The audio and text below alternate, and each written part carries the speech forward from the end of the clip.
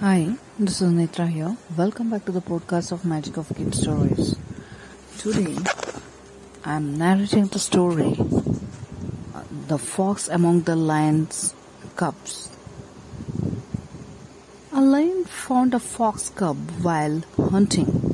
Feeling sorry for the whimpering creature, the lion took it home.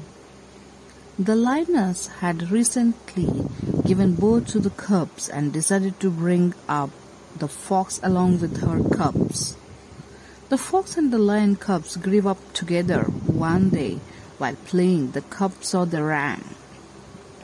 The lion cub wanted to fight it, but the fox, true to his nature, was scared. He urged, "Let us run away." When they returned home, the cubs related to the incident to their mother.